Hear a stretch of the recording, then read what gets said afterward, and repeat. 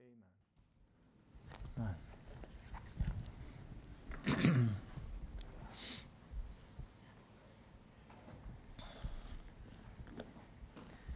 Well, my mind today went to Psalm 69, or this week, after the funeral.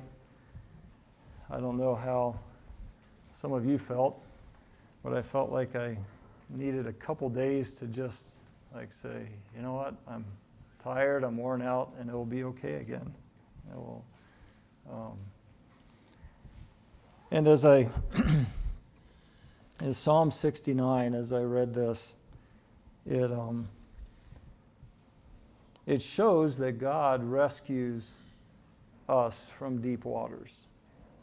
And there's a story, recently there was a story of a submarine, not a submarine, it was anyway, the one that imploded and the 5 people on board died. It wasn't a submarine. What do you call that? A submersible. Yeah. And didn't work out so well for them. There have been other submersibles where people were rescued. But if you go down in one of those and something goes wrong, your chances are kind of slim. But here in this Psalm 69, David said, in verse 1 here, says, "Save me, O God, for the waters have threatened my life." We get this picture of getting covered, getting bombarded, and our chances of survival on our own are not very good at all. But for God, God rescues his people out of deep waters. I'd like to begin by reading this psalm. "Save me, O God, for the waters have threatened my life. I have sunk in deep mire, and there is no foothold. I have come into deep waters, and the flood overflows me. I am weary with my crying. My throat is parched. My eyes fail while I wait for my God. Those who hate me without a cause are more than the hairs of my head. Those who would destroy me are powerful, being wrongfully my enemies. What I did not steal, I then have to restore. O God, it is you who knows my folly, and my wrongs are not hidden from you. May those who wait for you not be ashamed through me, O Lord God of hosts. May those who seek you not be dishonored through me, O God of Israel. Because for your sake I have borne reproach. Dishonor has covered my face. I have become estranged from my brothers, and an alien to my mother's sons. For zeal for your house has consumed me, and the reproaches of those who reproach you have fallen on me. When I wept in my soul with fasting, it became my reproach. When I made sackcloth my clothing, I became a byword to them. Those who sit in the gate talk about me, and I am the song of the drunkards.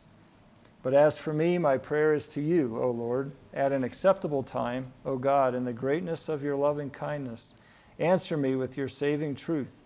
Deliver me from the mire, and do not let me sink.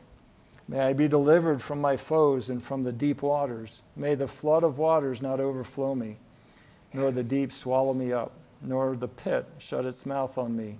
Answer me, O Lord, for your loving kindness is good. According to the greatness of your compassion, turn to me, and do not hide your face from your servant, for I am in distress. Answer me quickly.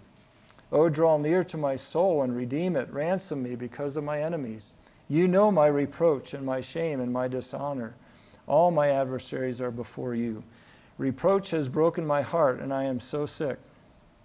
And I looked for sympathy, but there was none, and for comforters, but I found none.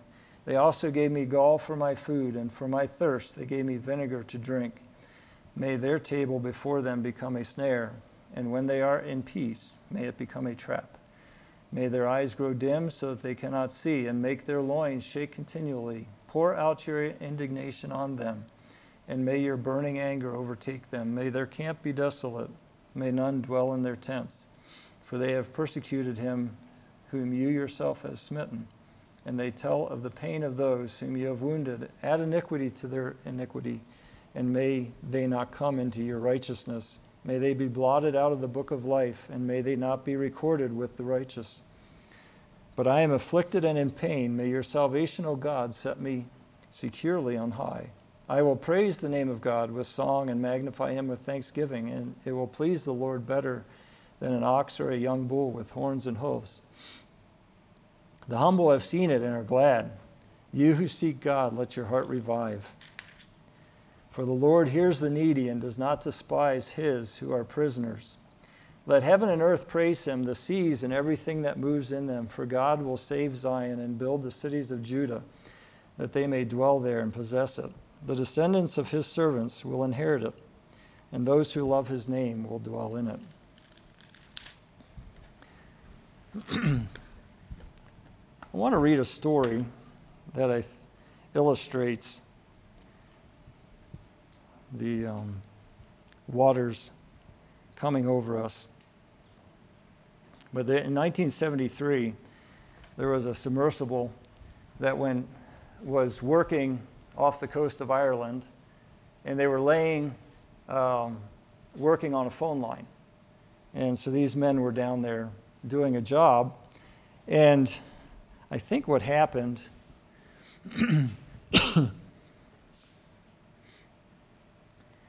in this dramatic incident, 2 crewmen, both named Roger, spent 3 days trapped in a vessel measuring 6 feet in diameter, subsisting off a single sandwich and condensation licked from the walls, until they were rescued with just 12 minutes of oxygen to spare.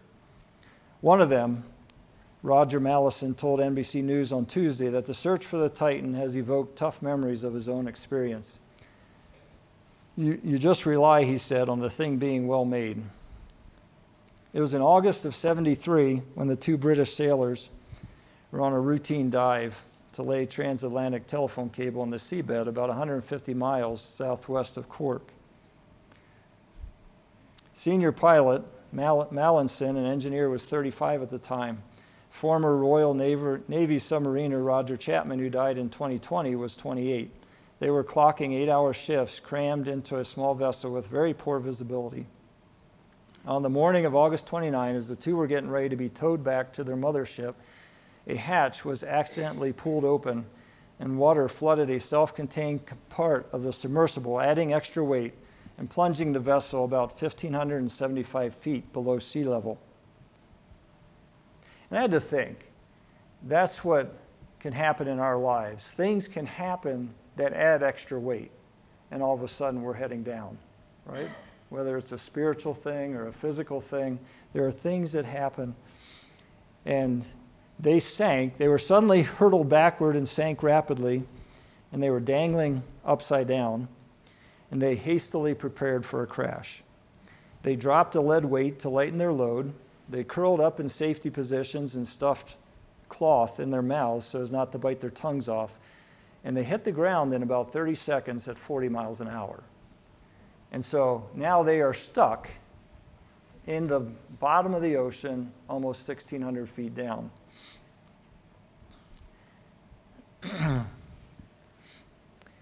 He said, try to imagine you're in a phone box with a friend. The phone box is at the bottom of the Empire State Building. Then everything around you floods to 10 stories above the top of the Empire State Building. Then turn off all the lights and start bleeding oxygen. And then you realize that a rescue, if it can even be attempted, is roughly 2 days away. They didn't have a water supply. They had 1 can of lemonade and a cheese sandwich, and they decided to save those for later. They had just replaced the oxygen tank before this dive. And so they had 66 hours of oxygen left. And so they decided to talk as little as possible, try to conserve oxygen. And there were some setbacks. The 2 submersibles that they had to go down, and they wanted to hook a cable onto them and pull them up. The one submersible had a problem and broke. It had to be repaired. The other one, they got a grapple on, and it popped loose. And finally, I think it was on the 3rd try. Oh, the 2nd trip down, they couldn't find it. The 3rd trip down, they found it, but the cable slipped off, Finally, they made the repairs. They got down and found them and hooked on, but then it took a while to get them up. They finally got to the surface and got the hatch open, and they looked at their oxygen levels, and they had 12 and a half minutes left. That is so close. But you know what? I think that is where we can find ourselves and where many people find themselves.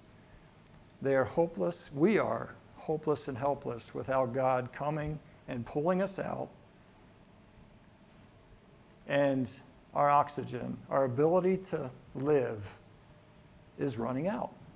On our own strength, it will run out. And I think David found himself in a situation like that. And he said, and what did he do? He cried out to God, "Save me, O God." And I think of that phrase when either before we come to the Lord or even after we've come to the Lord and we're in a situation that we don't know what to do. Save me, O God. Save me, God. I need help. I need help.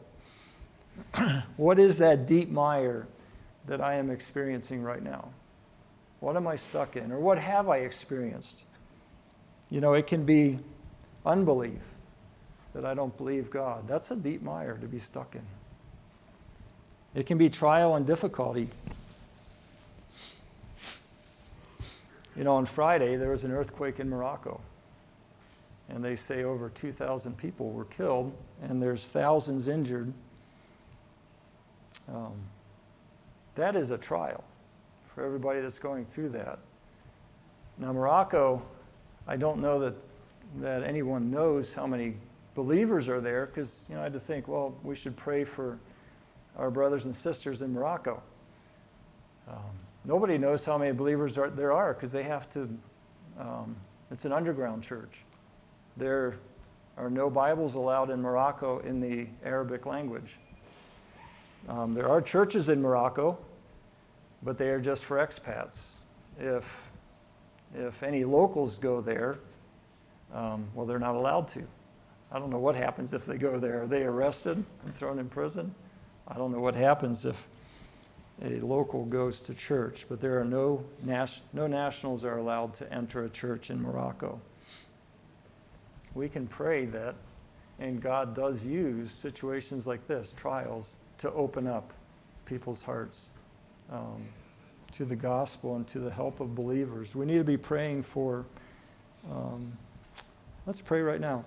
Father, we do pray for and ask your strength to be poured out, your grace on the believers in Morocco and the people that are going through this great trial. May this be a time of your kingdom spreading and people coming to know you in this time of being open and seeking. May you bring provision so that the believers can reach out and help those in need. Lord Jesus, may this country be opened up and your kingdom spread. In your name I pray. Amen. So, deep mire can be unbelief, it's trials and difficulties. It can be inward corruption in my own heart. If I am not freed from sin, from the power of sin, that's a mire to be stuck in. And so as David says here, I have sunk in deep mire, there is no foothold. I have come into deep waters, and a flood overflows me. I am weary with my crying. It can be the devil's temptation and oppression when it seems like the enemy just keeps coming at us, and we get tired of that battle. Lord, free me. Set me on a rock. David says, set me on a secure place.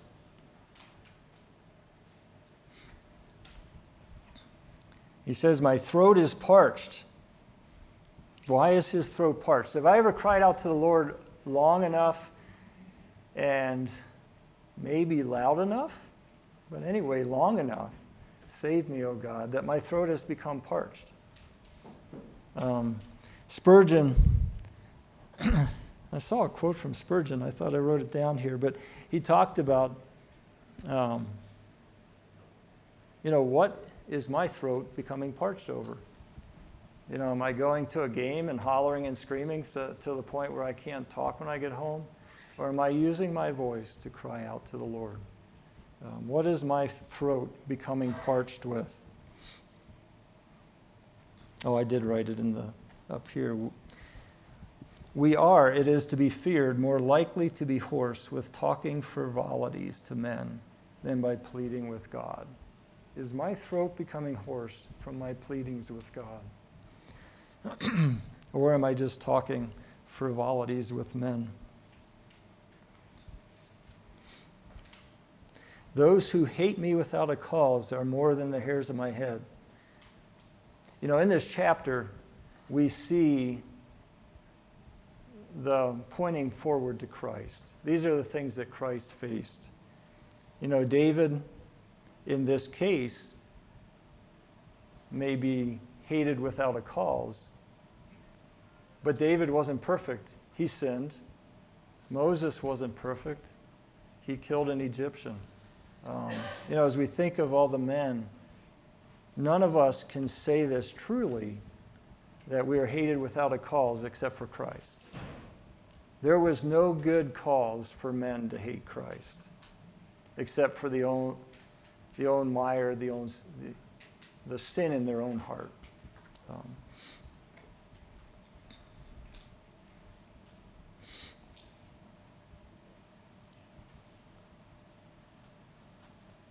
O God, it is you who knows my folly, and my wrongs are not hidden from you. David said, God, you know, this word folly, the foolishness, is talking about the sins that I've committed that I did not realize I did. I didn't do them on purpose. He said, God, you know even those.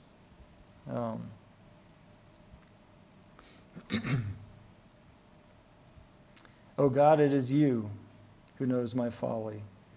God knows our hearts, and that's a good thing. May those who wait for you not be ashamed through me, O Lord God of hosts. May those who seek you not be dishonored through me, O God of Israel, because for your sake I have borne reproach. Dishonor has covered my face. I have become estranged from my brothers and an alien to my mother's sons. So we see David saying, I've been willing to have people think bad of me because of following God. Am I willing to step out and follow God in what he's calling me to do, and others don't understand? For zeal for your house has consumed me. And I wrote a question here, what am I zealous for? And then I thought, that is not what it's saying here, is it? For zeal for your house has consumed me. So David has stepped out in faith. He's walking with God. And he says, zeal has consumed me. This isn't something David's doing. This is something that's being done through him. He is consumed by zeal for God's house. What consumes me? The things that I'm involved in, the things that I follow after, whether that's politics, whether that's money, whether that's pleasure, games, or whether that's God, whatever I follow after, that will consume me. That will consume me. That's what I will be zealous about. The zeal for that thing will consume me.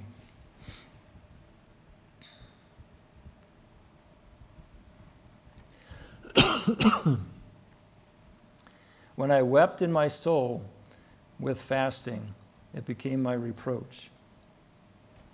When I made sackcloth my clothing, I became a byword to them. Those who sit in the gate talk about me, and I am the song of drunkards. Am I the song of drunkards?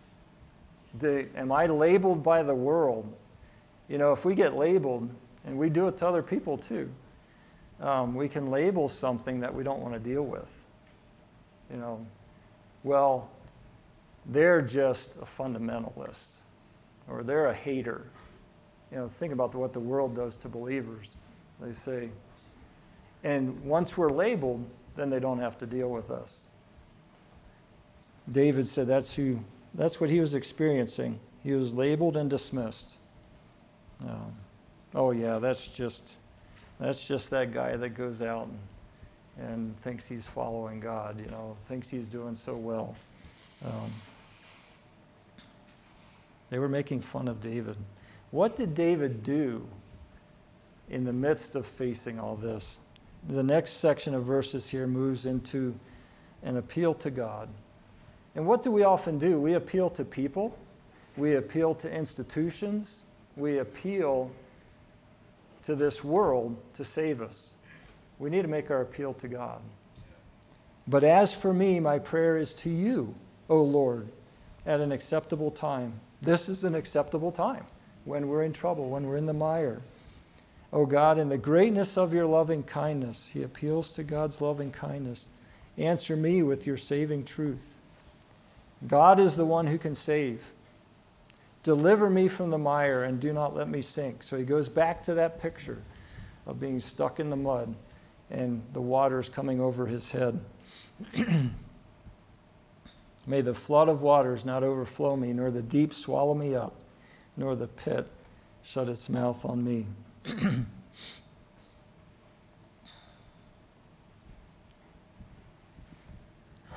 To this day, the tavern makes rare fun of the tabernacle. And the ale bench is the seat of the scornful.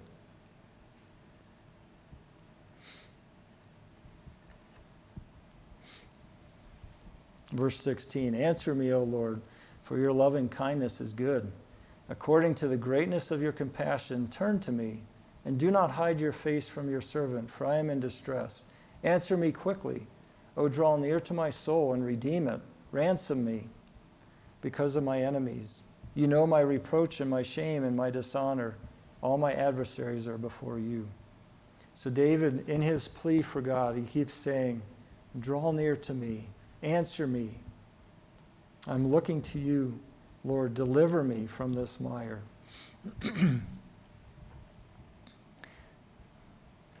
I was blessed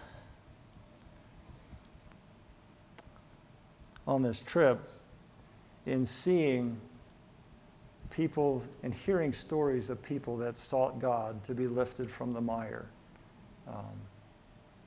So where am I turning?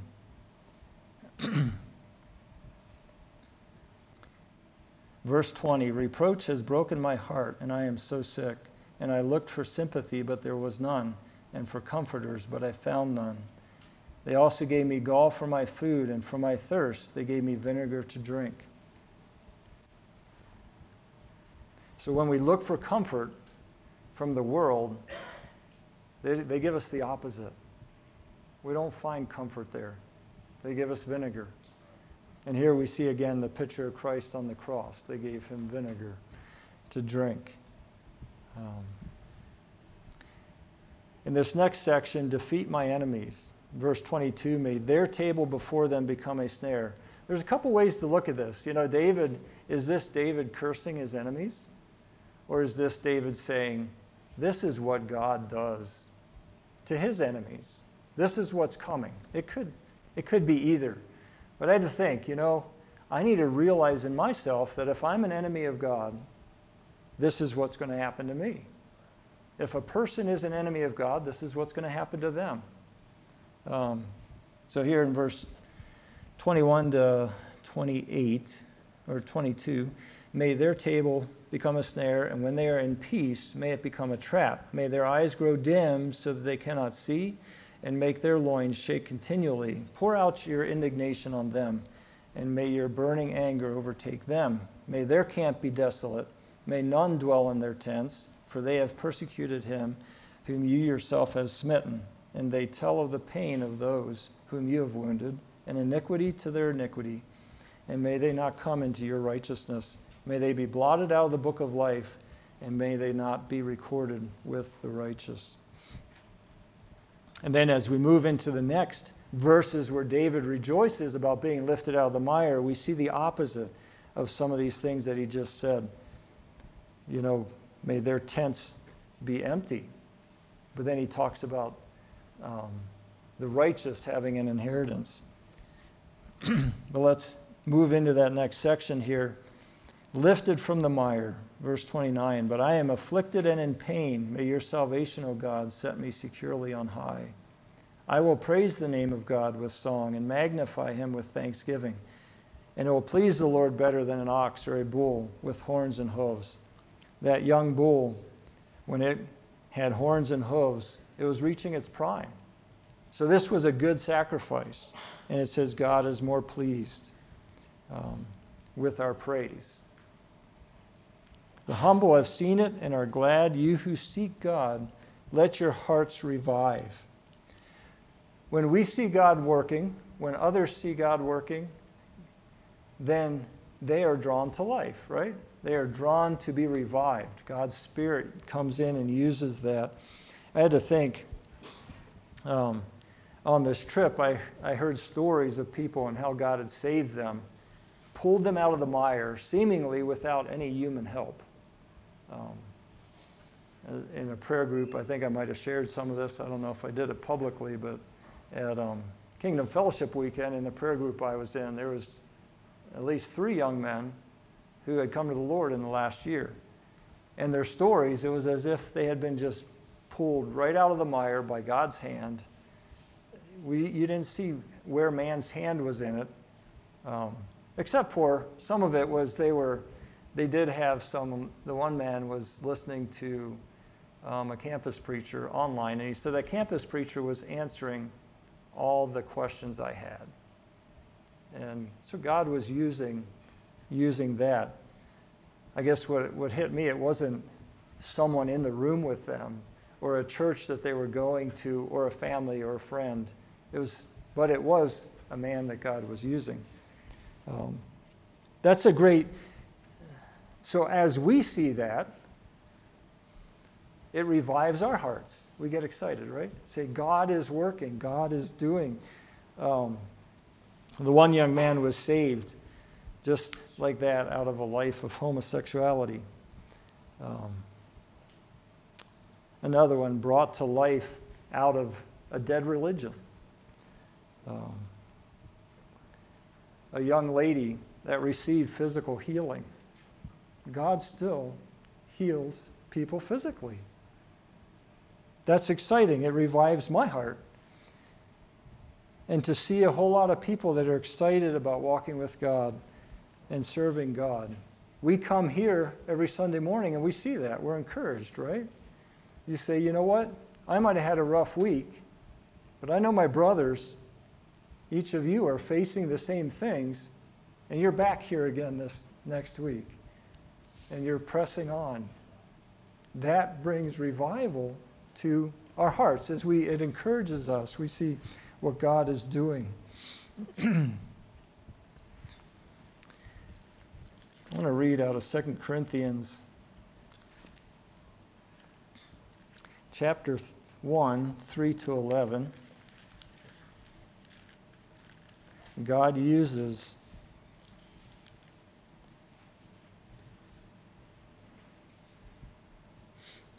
I went to chapter 3. I'm like, that verse doesn't look right. Chapter 1, verse 3. Blessed be the God and Father of our Lord Jesus Christ, the Father of mercies and the God of all comfort, who comforts us in all our afflictions, so that we will be able to comfort those who are in any affliction with the comfort with which we ourselves are comforted by God. For just as the sufferings of Christ are ours in abundance. So he's saying our sufferings because of Christ can be great. They're in abundance. But so also our comfort is abundant through Christ. So we can say, you know what, I'm walking with God and I'm suffering these things. I know God is working, but this is hard. But he says, so our comfort is abundant.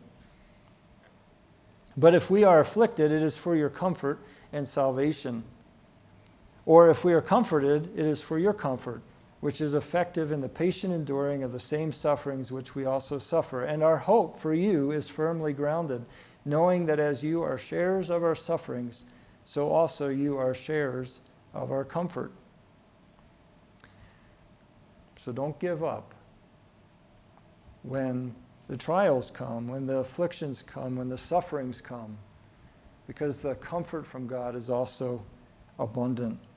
For we do not want you to be unaware, brethren, of our affliction which came to us in Asia, that we were burdened excessively beyond our strength, so that we despaired even of life.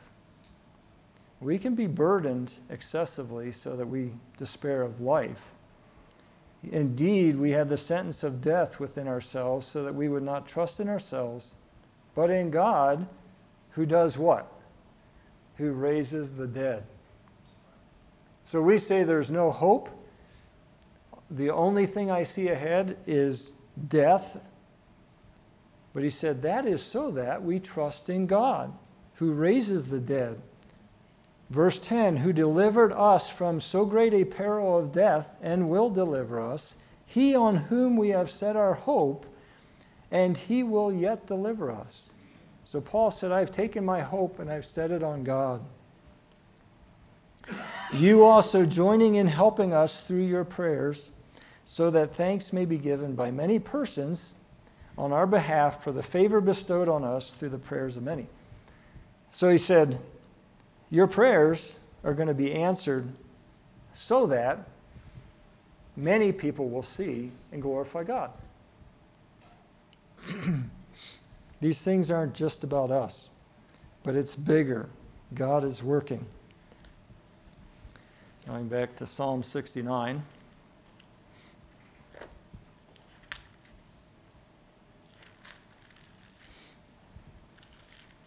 Verse 33, for the Lord hears the needy and does not despise his who are prisoners. Let heaven and earth praise him, the seas and everything that moves in them. For God will save Zion and build the cities of Judah, that they may dwell there and possess it. The descendants of his servants will inherit it, and those who love his name will dwell in it. So he said, you know what? The Lord hears the needy. He doesn't despise us. God cares. He's there. He's full of comfort. Let heaven and earth praise him. All of a sudden he's like, you know what? I can't even praise God enough for this. Let everything praise him. I was thinking of that as we were singing How Great Thou Art this morning. I thought of this verse here. All creation praises God. And David is saying, my voice, my one little voice isn't big enough. Let the heaven and earth, the seas and everything that moves in them, let all creation praise God. For God will save Zion and build the cities of Judah. So in comparison to the wicked, whose tents will be empty, here he says God is going to fill Zion, and it will be full of people. His servants will inherit it. And those who love his name will dwell in it. As we seek God, as we love his name, we are given a place to dwell. There's a place to dwell. Even when, if my hope is in him, there's a place to dwell. Even though it doesn't look like there will be. Where is my hope? Where is your hope today? Is it in God? As this life disappoints us, as we come up short and realize that we don't have it in us. We cannot rescue ourselves. Those two men at the bottom of the ocean had no way to rescue themselves. They had to depend on someone else, and their time was short. We don't know how much time we have. When our time comes, am I walking with God, or have I been dwelling in the tents of wickedness? Am I going with my own thoughts, or am I seeking to hear from God? That word from Solomon, that example of Solomon today, to have a a listening heart, a hearing heart? Is my heart wanting to know what God has to say? And we had talked about it in class here. Joshua made a comment that kind of triggered some thoughts for me, but at the end of that conversation with God, it says Solomon woke up. What would I have done with that? Would I have just said, oh, that was a nice dream? Or would I realize God is speaking to me and wants me to act on this? And Solomon went and acted on it, and God blessed that. So may we be, as Solomon in that regard, having a listening heart, asking God for wisdom, and listening for his answer, taking the time, and trusting him. It says God gave him riches, and we can ask, the question was asked, so what is financial security? What am I secure in? What am I looking to? Am I willing to step in faith and follow God, looking to him, rather than trying to figure everything out myself? So some good challenges today from these men in the Bible. And will I look to God, cry to him, as David did here, save me, O God, when I need rescued from deep waters? And just stay there. Place my hope there. Like Paul said, I have placed my hope in God, on the one whom I have placed my hope. He is the one that can rescue us from deep waters.